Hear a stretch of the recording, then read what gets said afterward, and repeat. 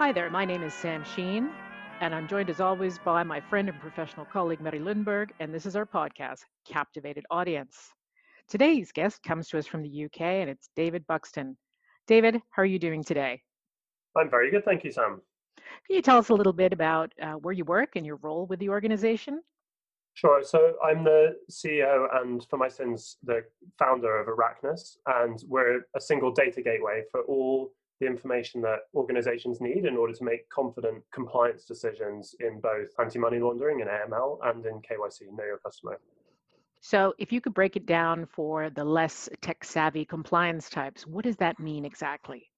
I guess the way that a lot of organizations look at it is when they're thinking about the information they need to understand their customers. In an ideal world, they would just buy a data feed that told them all and only the things that they need to know, right? For regulatory purposes, for risk purposes, etc. Unfortunately, we live in the real world where we have a complex set of questions that we need to answer as for both onboarding and for investigative purposes in the context of AML. The answers don't all sit in one place. We are still a couple of steps short of world government. And so we have lots of different countries, lots of different languages, lots of different legal systems and ways of doing things, regulatory bodies, etc.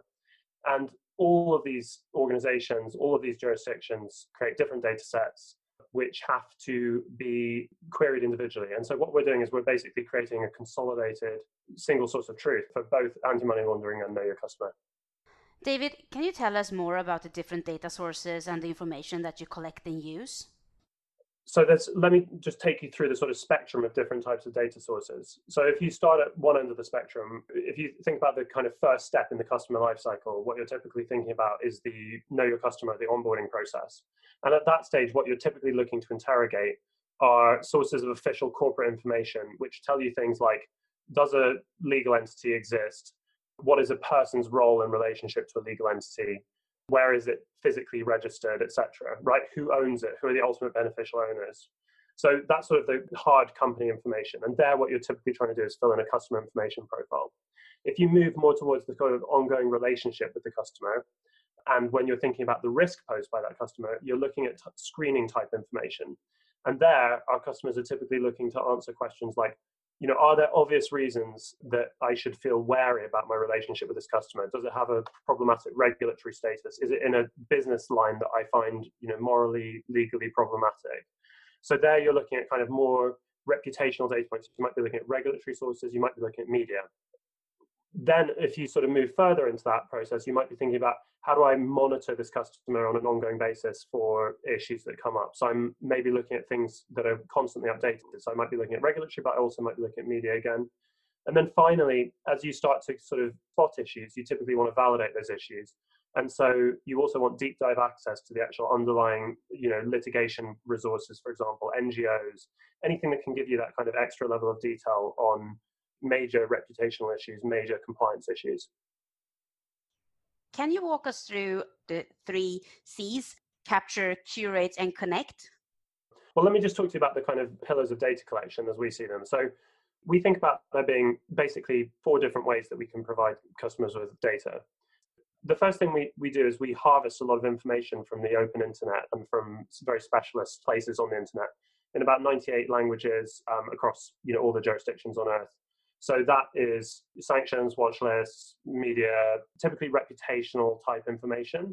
So we think of that as captive data. That's information that we have and we can analyze and sits within our own databases. The second type of information is we have a very large set of partners who themselves are going through some sort of similar process, right? They might be buying information from governments, they might be distilling information from sort of bigger data sets. And so what that looks like is a range of relationships with corporate data providers. That looks like the usual players that you would see like Bureau van Dijk, Dun & Bradstreet, Dow Jones, Thomson Reuters, as was Refinitiv, other niche providers of things like shipping data in some situations or litigation data. And so we have a huge range of data partners there, and we can federate all of those providers through our systems. The third pillar is what we think of as cloud robotic process automation. And so these are basically bots that enable us to interact with any website on the internet as if it's a human. So in response to a specific query, we can basically take any website and turn it into an API. And so that gives you access to the kind of long tail of regulatory and government type information. A good example might be in Mexico, for example, it's possible to query the central bank to find out if you have a money transfer license or an FX license. That just isn't the sort of data set that like the big boys, as it were, are really putting a lot of effort and time into making available as this is a proper commercial service.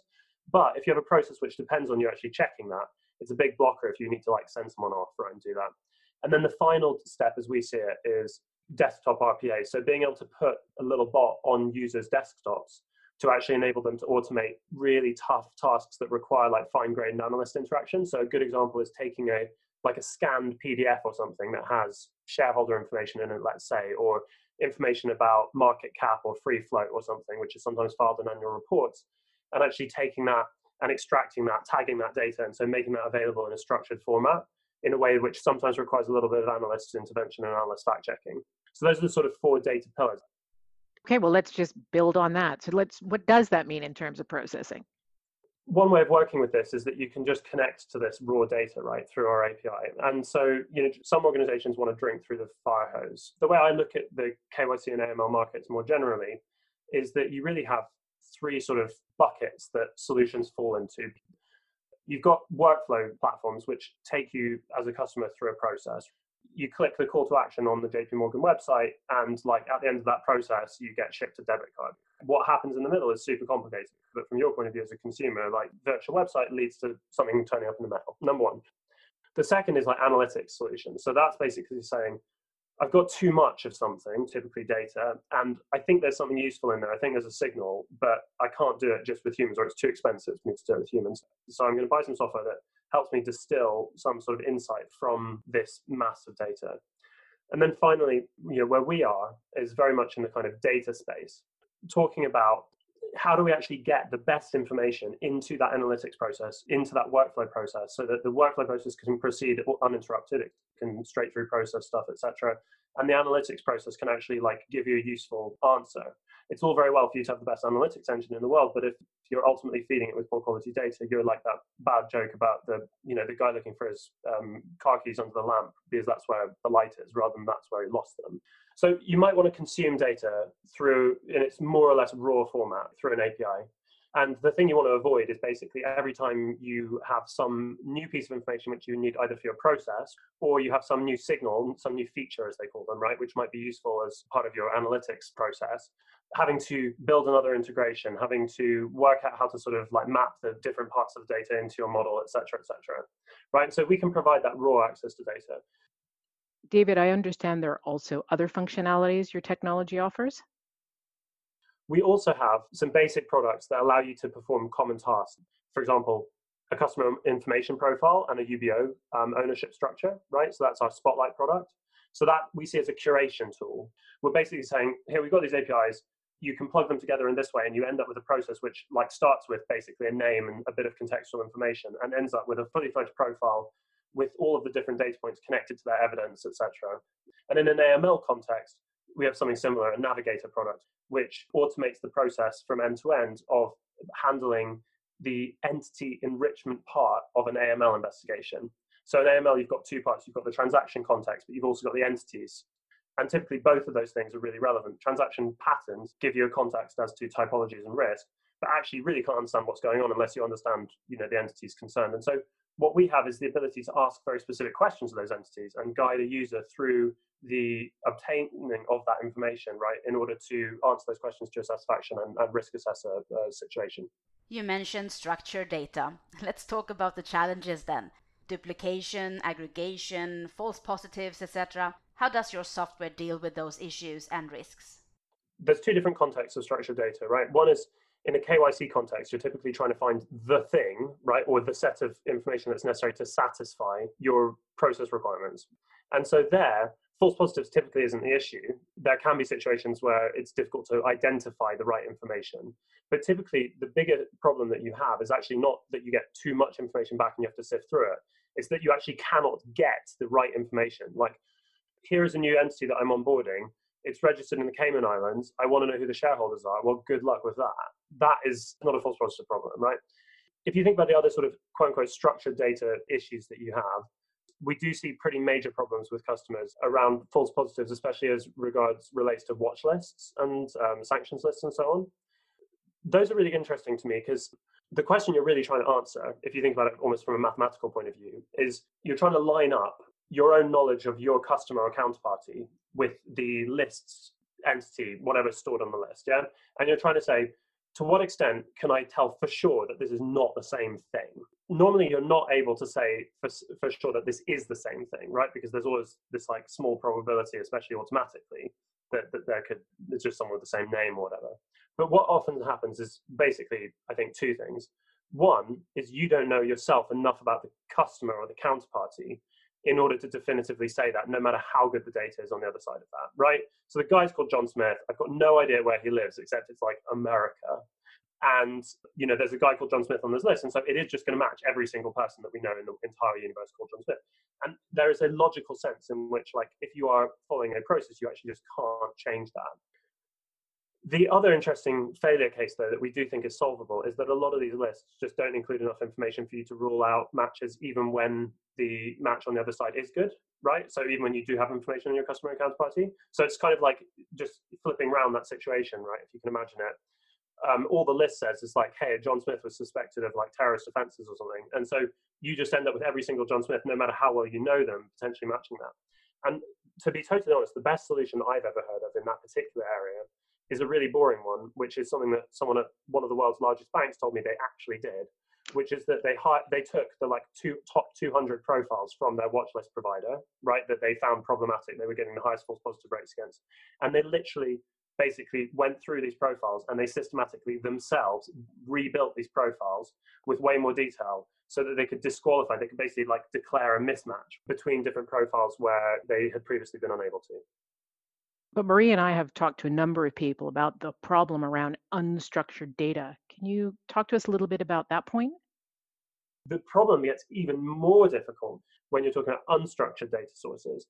You know, for example, in the UK, I don't know if you have the same thing in Sweden, but in the UK, when newspapers report on a criminal offence, typically, or a conviction, right, or a trial, they will normally give the age of the person in question in the article itself. And the reason for doing that is actually British libel law, which means that you can libel someone of the same name if you don't sort of like, as it were, qualify them out. But normally newspapers don't do that. So typically when they're commenting on things that don't rise to the status of being like a full criminal trial or conviction, right? There's tons of situations in which, for example, a company has done something reasonably dodgy and, you know, the director is accused of something. You know, give the director's name, age, you know, they're certainly not going to give his birthday. So you can, as a human, you can kind of go back and be, well, if he's 57 in 2017, then, you know, he's going to be 60 now. So he was born roughly in this bracket. You can do that, but it's very difficult to extract automatically that kind of structured context from unstructured data. And often it's just not there in the first place. So what's potentially the impact of those unstructured data challenges? When we're thinking about unstructured data, the false positives problem becomes much more difficult.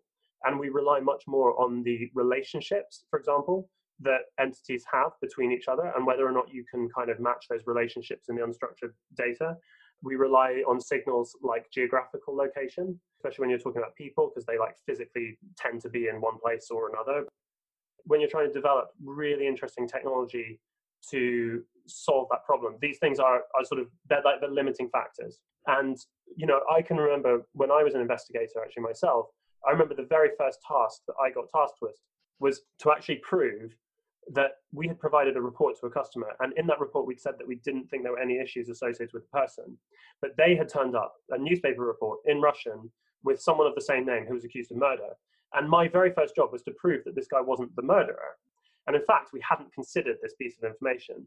It was possible as a human by making some reasonable inferences. You know, this person had a child of this age, and so that meant that he was probably, you know, let's call it at least 16 years-ish older. It was possible by making some reasonable inferences to say, we're like really 99% sure this is not the same person. But that took a human to kind of understand, you know, things like, you know, concepts like reproductive age, which I think even the very most sophisticated models that you develop are unlikely to explicitly encode that. And that's the end of part 1 of our podcast with David Buxton of Arachnus. Stay tuned for part 2, where we'll continue our discussion and talk about all things data, KYC, and the wonderful world of AML. If you have any ideas or suggestions you'd like to make for future podcasts, feel free to reach out to us on our dedicated LinkedIn page, Captivated Audience, or reach out to us on our website, captivatedaudience.eu. But you'll have to be quick because shortly we'll be heading off on our summer break, but we'll be back in action in September. Until then, have a great day and stay safe.